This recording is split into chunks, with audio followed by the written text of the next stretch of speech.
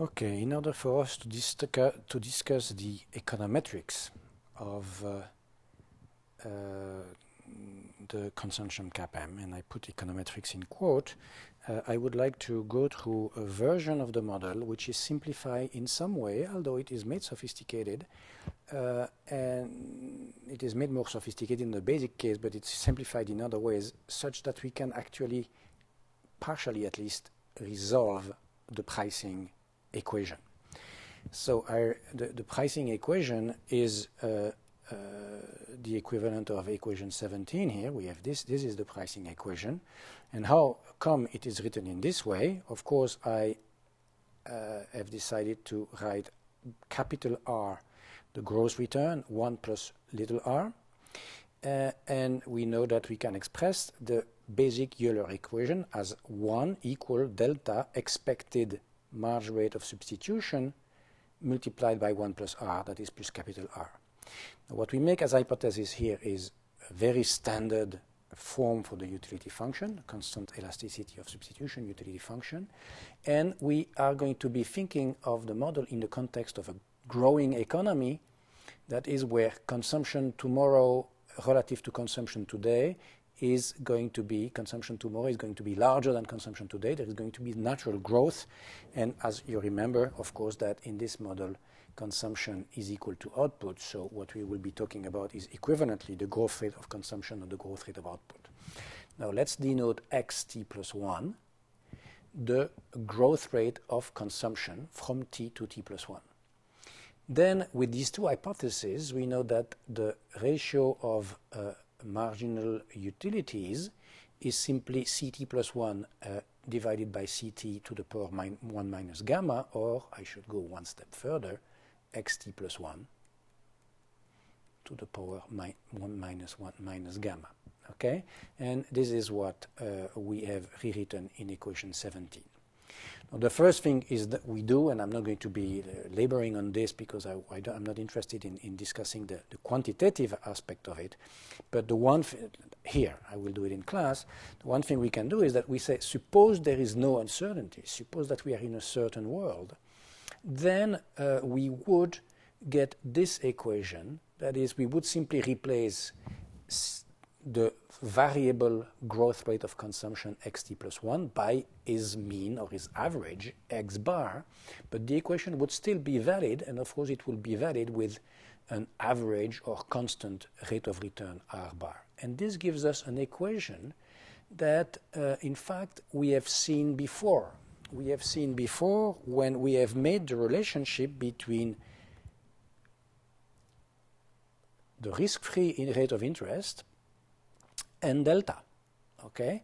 Because in the model up to now, we have simply assumed that x bar was equal to 1. There was no growth. It's a stationary economy. Now, if x bar is equal to 1, there is no growth. We have 1 equal delta r bar, and this is indeed the relationship between delta, the rate of time preference, and the risk-free rate that we have uncovered earlier on. So this is an important equation here because it tells us that this link between the rate of time preference and the average or risk-free rate of return does depend on the assumption of no growth. If there is growth, then it is going to be affected, and it is affected in the way that is mentioned in this equation. Okay? I'll discuss this equation in class because it has important implication for what is called the risk-free rate puzzle.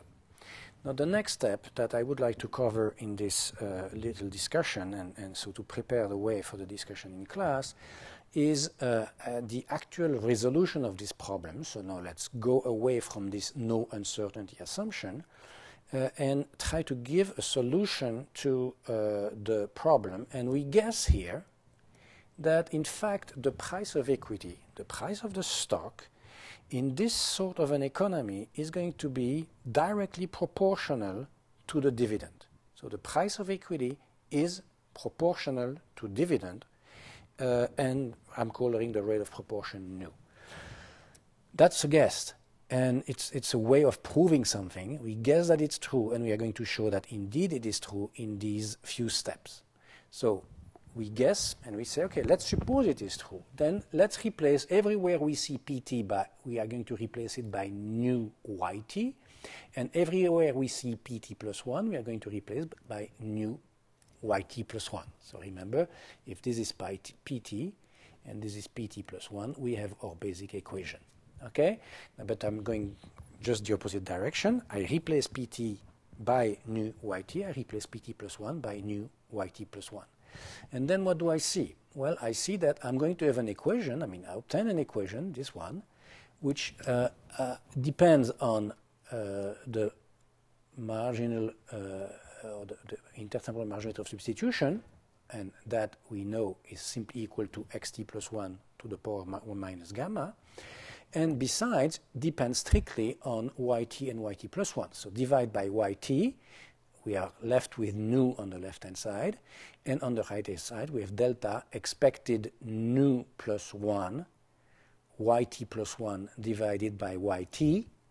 Okay, because remember we have twice yt plus 1, so we have nu plus 1, yt plus 1, and we divide by yt. Note here that I have gotten rid of the conditioning because the underlying assumption, I have not made it explicit, it's in the book, it's that these growth rates are IID. So xt is IID, so the expectation of future xt is does not depend on where we stand today. IID means that the expectation turns out to be constant from one period to the next. Remember as well that ct plus 1, ct is equal to yt. Ct is equal to yt, so when I write yt plus 1 divided by yt, I again have xt plus 1. So that equation indeed simplifies to delta nu equal delta expected nu plus 1, and I put these two things together. I have xt plus 1 minus gamma, but I have also xt plus 1, so I have xt plus 1, 1 minus gamma. And here I drop the notation because, again, we have IID, so when I'm talking about the expectation of next period xt, it could be t plus 1, it could be t plus 2, it could be t plus 3. That's not important. Okay, and thus, no, we have nu here and we have nu here, although the notation here is not exact, but these are the two same variables, so we resolve this for nu. Okay, so if we get rid of this particular nu, which is on the right-hand side, we are going to obtain this equation, and we see indeed that nu is equal to delta expected an IID variable, 1 minus delta expected an IID variable. Nothing in there depends on time. This is thus a constant. We guess that we could express pt in terms of nu yt, and we obtain indeed an equation that is consistent with nu being defined with this by this expression. Now, before I go any further, I think I would like to observe here that if nu has this value, I'm going to use this later, nu plus 1 will be equal to what?